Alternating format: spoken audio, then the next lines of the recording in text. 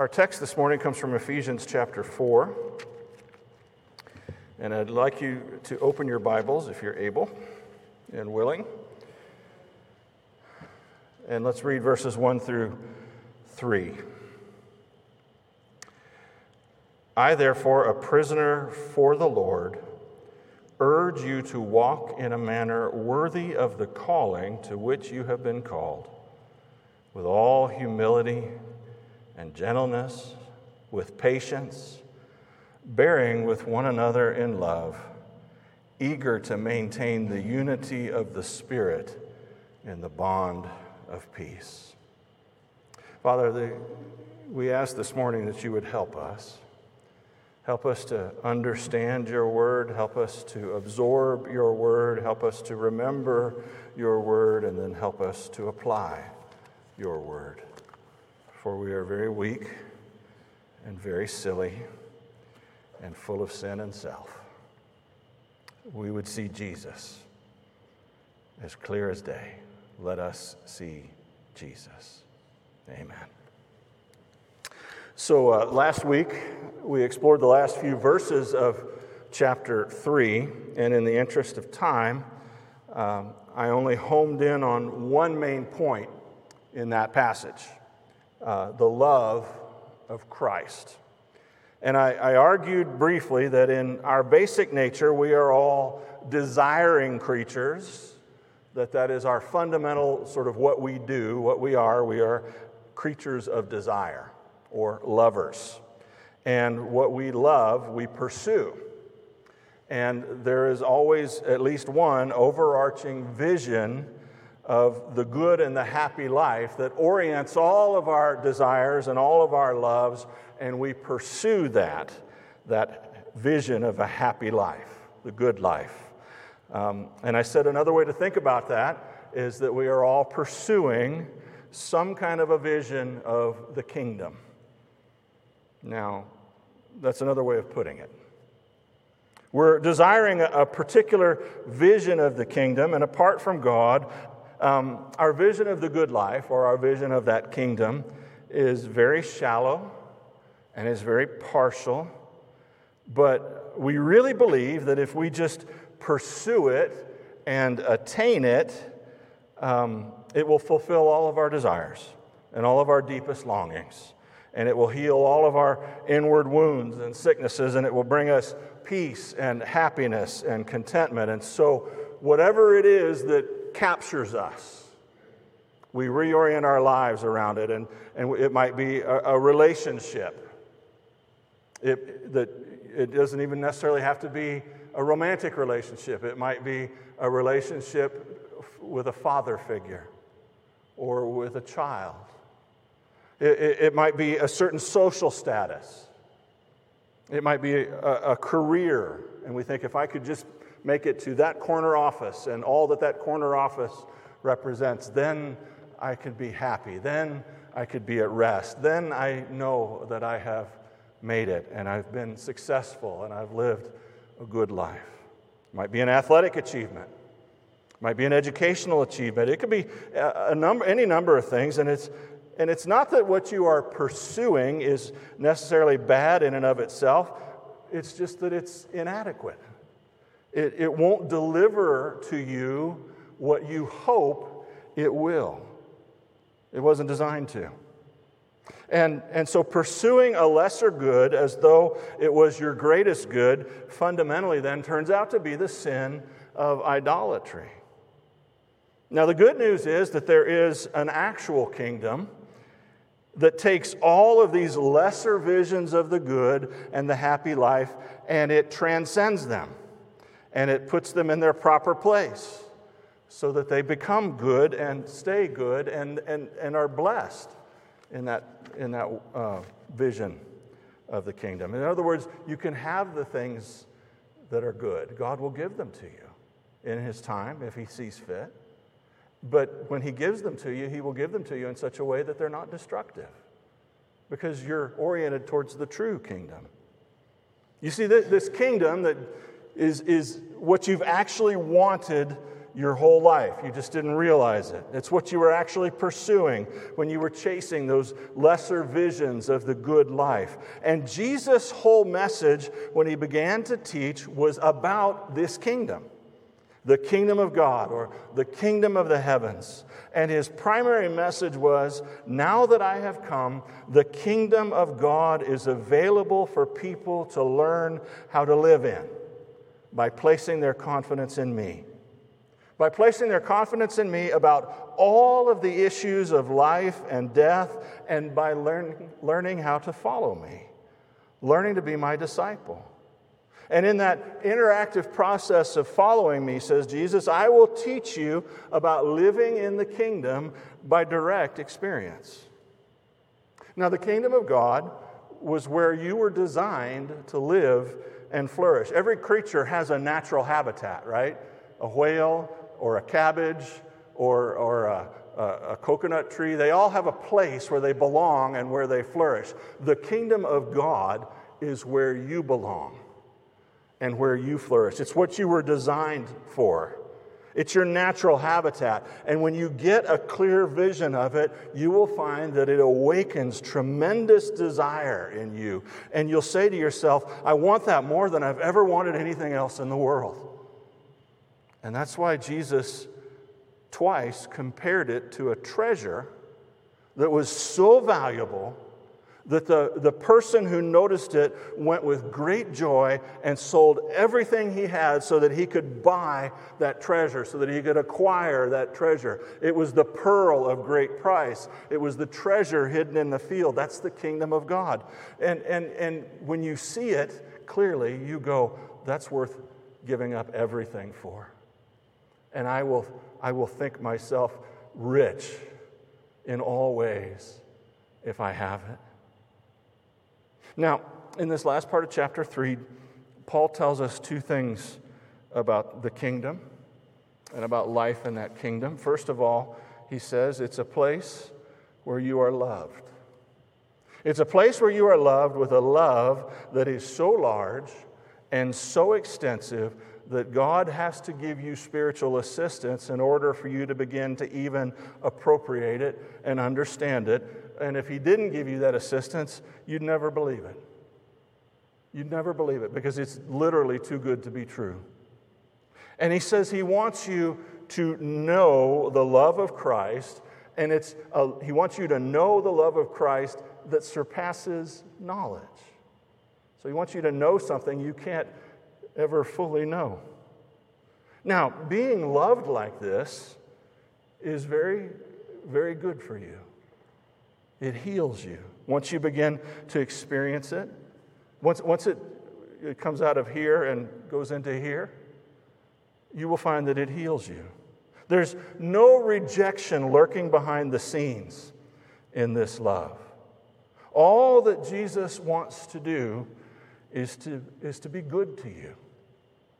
It also begins to flow through you and out of you to other people, and then you find yourself suddenly doing the sorts of things that 1 Corinthians chapter 13 mentions. You're patient, you're kind, you're gentle, you don't seek your own way, you don't rejoice in the wrong, but you rejoice in the right and the truth.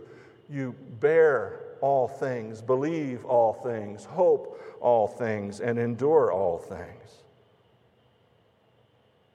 And this happens not because you're trying very hard to act that way, but because the love of Christ has filled you and has possessed you, and so it just naturally flows out of you. You see, human beings are built this way, aren't they? Whatever is poured into us, we tend to pour out on others. We see this very clearly in the raising of children, don't we? When the people who are the most important people in that child's life or a child's life treats that child with anger and contempt, they'll turn around and treat everybody around them with anger and contempt. When they're treated with kindness, they tend to be kind to others. It's been shown repeatedly in behavioral studies that people who are sexually abused as children are much more likely to become abusers themselves when they grow up, especially if that abuse is homosexual. The Indian reservations in South Dakota are just full of this intergenerational sexual abuse, which was something that was totally foreign to Indian culture before the reservation system came into being. And you know what caused it? The government boarding schools. They were full of sexual predators before anybody even knew what that was. And the teachers and the administrators did horrible things to those Indian children, and then they set them free into their tribes. And they in turn did horrible things to others. And it's created this intergenerational cycle of predatory behavior, and it's gone on now for a century or more. Why is that? Well, it's because hurt people hurt people.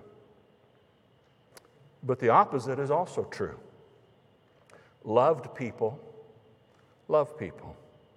That's how God set it up. And the most powerful love in the entire universe is the agape love of Jesus Christ. So if you want to love like Christ, then you must press into God in prayer to know the love of Christ. Well, there's another important thing to understand about living in this kingdom that we didn't get to last week, and so I want to just cover it briefly. This kingdom is a place where the tremendous power of God is readily available to us just for the asking. And we find this in that little doxology that flows from Paul's pen there in verses 20 and 21 of chapter 3. Now unto him, to God, who is able to do things that are more amazing and more abundant than we can ask or even dream up and imagine, according to his power, which is at work, where? In us. That's what it says in verse 20. He's got this amazing power that's at work in us. God's abundant power, a power that is willing and able to do immeasurably or infinitely or superabundantly more than we've ever asked for or dreamed of. That power is at work within us. Now, every human being has two basic needs. Really, at the bottom, we have two basic needs. We need to be loved, we need to be received and loved, and we need to be cared for. You need love, and you need somebody to care for you. And that's true for a 6-week-old baby. It's true for a 16-year-old teenager or a 40-year-old mom or an 80-year-old man. You need to be received graciously and joyously into a community of loving persons, and then you need to be provided for. You need to have an opportunity to have your deepest needs met, the ones that you can't meet yourself, that can only be met by others. Well, you see, when you step into the kingdom of God by confidence in Christ, you come home to a place where you are loved with the most powerful love that you can imagine. And actually, you can't imagine it, says Paul. It's a love, says Paul in Ephesians 1, that was set upon you and predestined you from before the foundation of the world. And the Father and the Son and the Holy Spirit then did everything necessary to be able to receive you to themselves so that you could dwell near them forever in perfect bliss. And it cost them so much to be able to do that. But they paid that cost. They did that work with great joy. It gave the triune God joy to redeem you. You are then brought into a community of loving persons through the blood of Jesus Christ. The Father and the Son and the Holy Spirit are one God, but they are three persons, and the Trinity is a blessed community of loving persons, and you're brought into deep fellowship with the triune God. And you're abundantly provided for. Because this power from God is at work within you, and it's able to do immeasurably more than all you can ask or imagine. Every good thing that you need will be provided to you. God will withhold from us no good thing, it says in Psalm 84:11. And in Romans 8:32 it says, He who gave us His Son will give us all things. So there's nothing that you lack when you step into the kingdom. Now, what does all that mean? What's the significance of all that? Well, it means many things, but one thing it means is this. Since this love and this powerful care are something that's really available to us right now, and not just after we die when we go to heaven, then this world is a perfectly safe place for us to be. This world, if you are walking with Jesus, is a perfectly safe place for you to be. I'm not saying that nothing bad or painful will happen to you, but I am saying that nothing irredeemable can happen to you. I'm also saying that you'll be given every resource you need to walk together with Jesus through whatever it is that you have to face, and to be able to do so with deep joy, with a peace that passes all understanding, and a supernatural love for all who are involved. And that is why Jesus says, in this world you will have tribulation. You're going to have trouble. You're going to have pain. You're going to have sorrow. But be of good cheer. I have overcome the world. Now, you're not on this journey by yourself. It's not just you and Jesus together. Because God is also at work in the same way in other people. Other people are on the same path that you are walking with the Lord. And so the next question you have to ask yourself is, what's my relationship to those other people who are walking the same path as me? Well, says the Bible, they're your brothers and sisters in Christ. And God says in His Word that you have a special obligation to them. The Bible calls the total number of people who are walking with Jesus in His kingdom together, He calls that the church. Now, in spite of the fact that there are many different buildings with many different labels on them all over the landscape, there's really only one church. And it consists of all of those who are truly walking with Jesus in the kingdom. In Reformed theology, we call this group the invisible church, because its boundaries and full membership is known only to God. We call the groupings of people that are gathered in buildings all over the landscape this morning the visible church. So we have the invisible church, which is all the people that are really walking with Jesus, and then we have the visible church, where these buildings, where people gather together. And the visible church, says the Bible, consists of those who are walking with Jesus in His kingdom, and also those who claim to be but really aren't. That's what Jesus taught in the parable of the wheat and the weeds. God has decreed this arrangement for now. We sometimes find it very unsatisfactory, but God has decreed this arrangement for now according to Jesus, and God will deal with the weeds in His own good time. And one of the main points of the parable is that you can't tell the difference between a wheat plant and a weed plant until the growth process is done. When the head of grain forms on the wheat, that's the only time you can tell the difference, because one of them looks a little weird and the other one looks very regular and uniform. And the weed that Jesus spoke of in that parable is called bearded darnel, or false wheat. It's actually poisonous. And some churches get so full of weeds that they cease to be true visible churches, because the weeds have taken control. And Jesus called those churches in Revelation synagogues of Satan, false churches. But because you and I can't tell the difference between a wheat and a weed, we are told that the problem is one that God will deal with Himself. So our job is to simply treat everyone in the true visible church as though they are part of the invisible church also, unless we have a very good reason to do otherwise. Now, it's at this point in Ephesians that the whole teaching of the letter pivots. In chapters 1 through 3, we're told about what God has done for us. In chapters 4 through 6, we begin to be told how we ought to live, given what God has done for us. There's a verb actually in the text that symbolizes this shift, and it's the verb to walk. It doesn't have anything to do with your feet. It's about your mode of life. And the idea is this: since God has done all this wonderful stuff for you and has placed you in the midst of a multi-ethnic, multicultural, diverse group of people who He has also done wonderful stuff for, how then should we respond? How then should we live? And Paul answers that question. And he says, I exhort you, or I urge you. The word in Greek is parakaleo. It's actually related to the word that Jesus used to talk about the Holy Spirit in John, the Paraclete.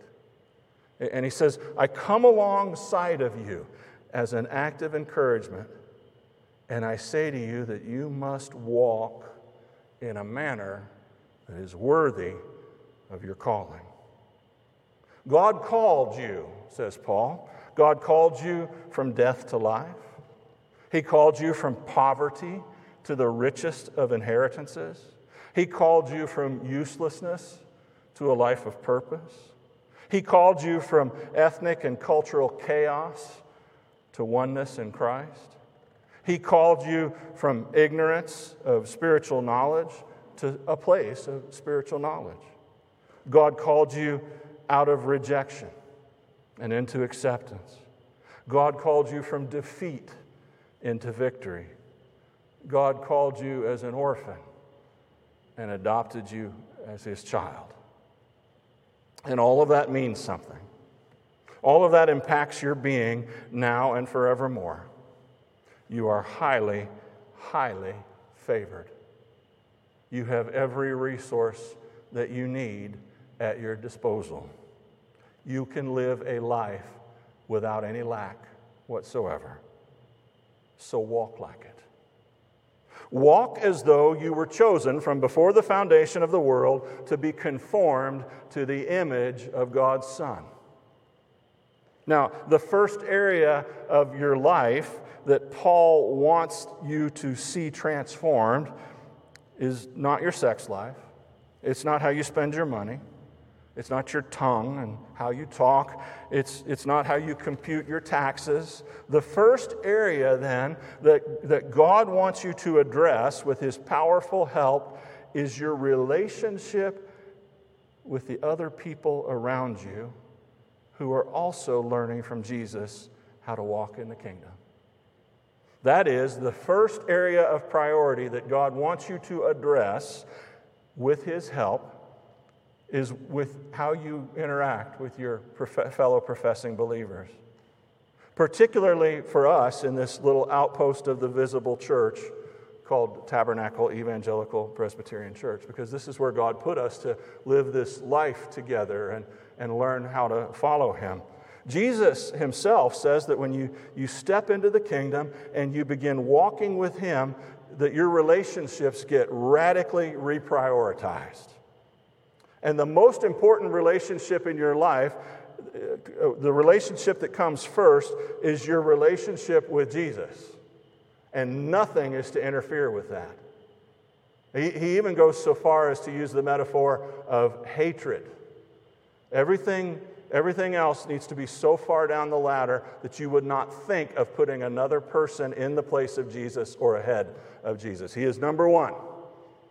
So that's the first change that happens. The second change that happens is that number two becomes your brothers and sisters in Christ.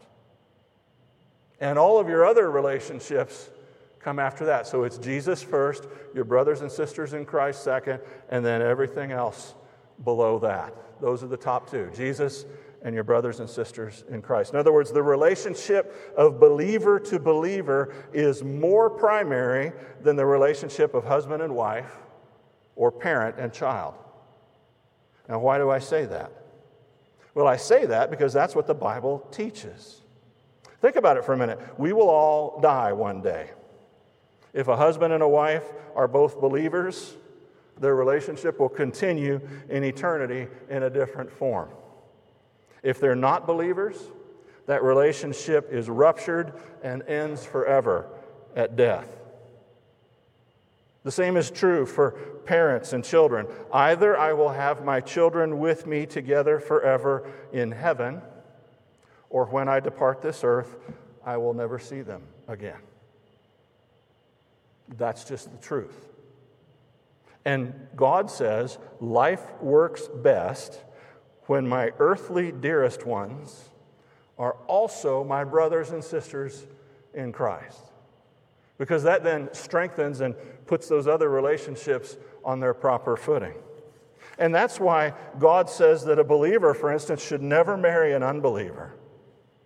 And if two unbelievers are married and one of them comes to Christ, but their spouse is still an unbeliever, the one who comes to Christ should do everything in their power, make every effort possible to win their unbelieving spouse. And primarily that will be sustained acts of love and kindness and patience and deep prayer, along with judicious words, carefully chosen and not too many of them, explaining everything clearly, and then letting God do with it what He wants to do.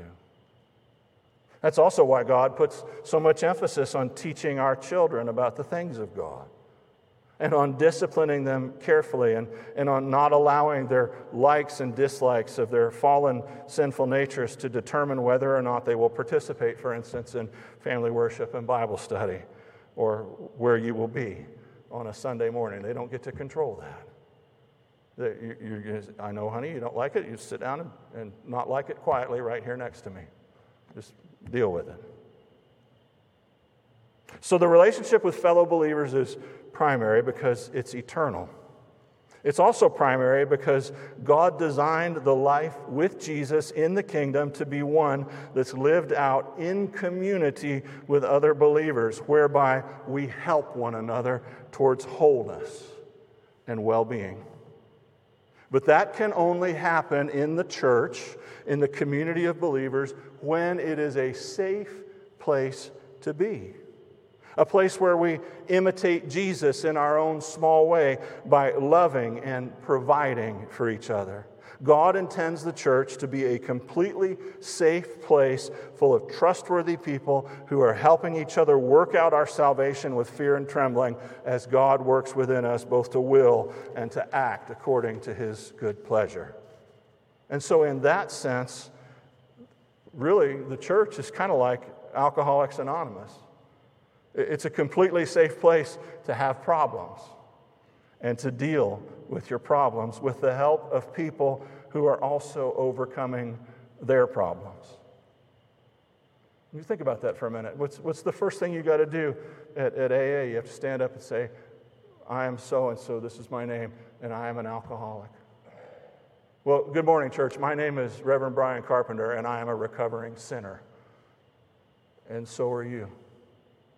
And God brought us to this place together to speak that truth and then to help each other. And of course, your biggest problem and my biggest problem is that I'm not yet like Christ, and I want to be more like Christ, and I need you to help me with that. And if that's what you want, then you need me to help you with that. And if that's not what you want, then there's really not much here for you until you're actually born again and decide that you want to be like Jesus. All these other things, these good things that can flow out of the life of the church, like the healing of marriages and the helping of wayward children and evangelizing and helping the poor and racial reconciliation and the defeat of social evils, none of that can happen in a distinctly Christian way until we put in place the foundation of real, abiding, spiritual, deeply good, healthy life. And that can't start until the church, as a church, sees itself primarily as a school of life or a hospital where people are taught and healed and transformed. And that won't happen until everybody understands that that's the clear expectation that Christ has, that we would come here as a place to worship and love Him, but also as a place to be transformed by Him together, and to turn it into a good and safe place for that to happen. And so that's why Paul starts off like he does by describing this life that's worthy of its calling in terms of relationships within the church. He says, okay, guys, now that you've been loved with the everlasting love of Christ that you can't even understand, now that you've got this unimaginable power at work within you, it's time to be the church, and it's time to live in a way that is worthy of all that's been poured into you. What does that look like? Well, he says it starts with humility. All humility, he says, completely humble. The word in Greek literally means lowliness of mind. It means that I come into the church and it says, and I say, I know I'm a mess. And I also know you're a mess. And my mess might be in different areas than your mess. And I'm not going to beat you up about that. Arrogance is to look at some area of mess in your life where I don't struggle and say, well, I may have my problems, but at least I'm not like that. Humility says, I see your problem. I see that you have a problem in this area right here. I'm so sorry that you struggle with that. I have problems too. They're different than yours. Maybe we can help each other with our problems, even if it's only by praying for one another and loving one another. I love you and I accept you, and I want God's best for you. That's humility. Humility isn't worried about reputation. It's not worried about recognition. Humility gets uncomfortable being noticed and singled out for praise. It doesn't care about getting credit or even necessarily being thanked. Humility is just happy when God is glorified and good things happen. Paul says, be completely humble with one another. The second thing he says is, be gentle. Be gentle. A gentle person will do what needs to be done without causing unnecessary pain or suffering. You think about, I think about hospice. I knew a lot of nurses in hospice, and they were some of the gentlest people that I'd ever met in my life.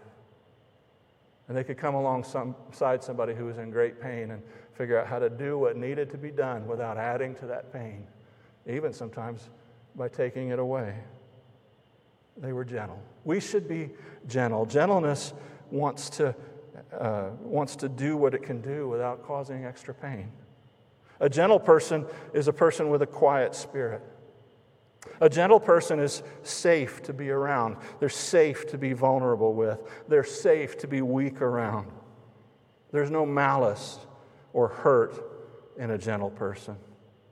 But gentleness isn't weakness. Gentleness is actually perfectly controlled strength. There's another word that the New Testament uses for gentle, and sometimes it's translated meek. It's translated that way in the Sermon on the Mount. And that doesn't refer to weakness. That actually refers to, in the secular Greek, to a very powerfully built war stallion that is exquisitely trained and is therefore safe to be around. So it's great strength under total control with no desire to cause damage or injury. The next thing Paul mentions is patience. Patience is in Greek is macrothuma. It literally means long-tempered. We talk about somebody that gets angry easily, and we say they have a short fuse. Well, the person who is patient has a long fuse. It means to be able to endure annoyances and difficulties over a period of time. St. John Chrysostom, writing in the 300s, says that patience means to have a wide soul, a broad soul, a big soul. To be truly patient is not to indulge somebody. It's to recognize that God is at work in them or in that situation, and that his methodologies and his timetable might be different than mine. And so I'm going to submit to God's timetable, and I'm going to let God work, and I'm going to stand back and watch and pray And if I have an opportunity and God calls me to, I'll assist God in His working. But if I do, it won't be because I'm frustrated. And I've just had enough and I can't stand it anymore, so now I'm going to blurt out what I've been thinking all along. No. It's to say, I love you. I see what's going on. I can help you here. I can just encourage you. Keep going. God's at work. The last one, he says, is bearing with one another in love. Bearing with one another in love. That word translated as bearing literally means suffering or enduring. If you live in any sort of a family, whether it's a natural family or a spiritual family, that means that you're going to be bumping into each other. And to be bearing with one another in love is to overlook those offenses. It means to put up with things when you know that somebody's doing their best. And you shouldn't have to put up with those things, but you put up with those things because you know under Jesus that person is doing their best. And their best just isn't up to snuff yet. So you go ahead and you walk with them and you work with them at their pace. That's how we are to be with one another here.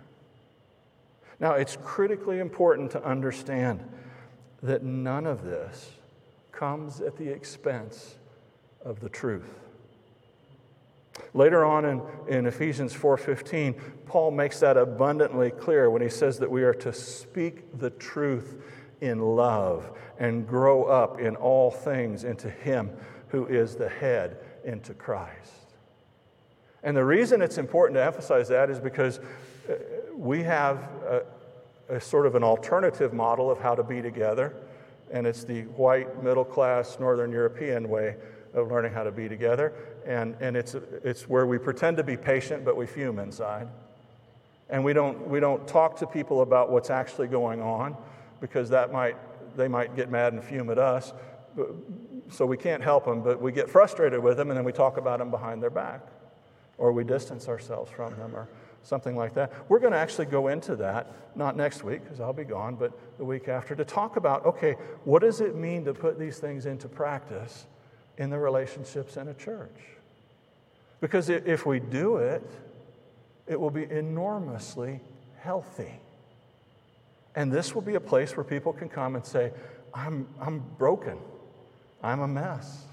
And I can admit that here, and it's a safe place to admit that.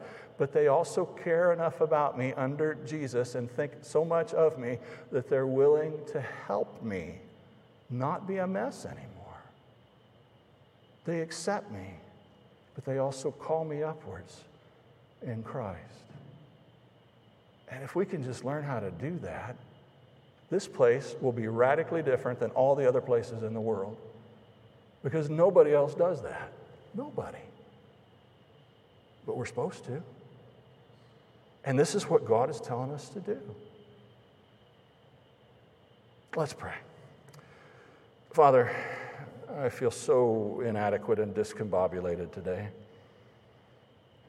And I feel like a tiny toy boat that's tossed on an angry ocean.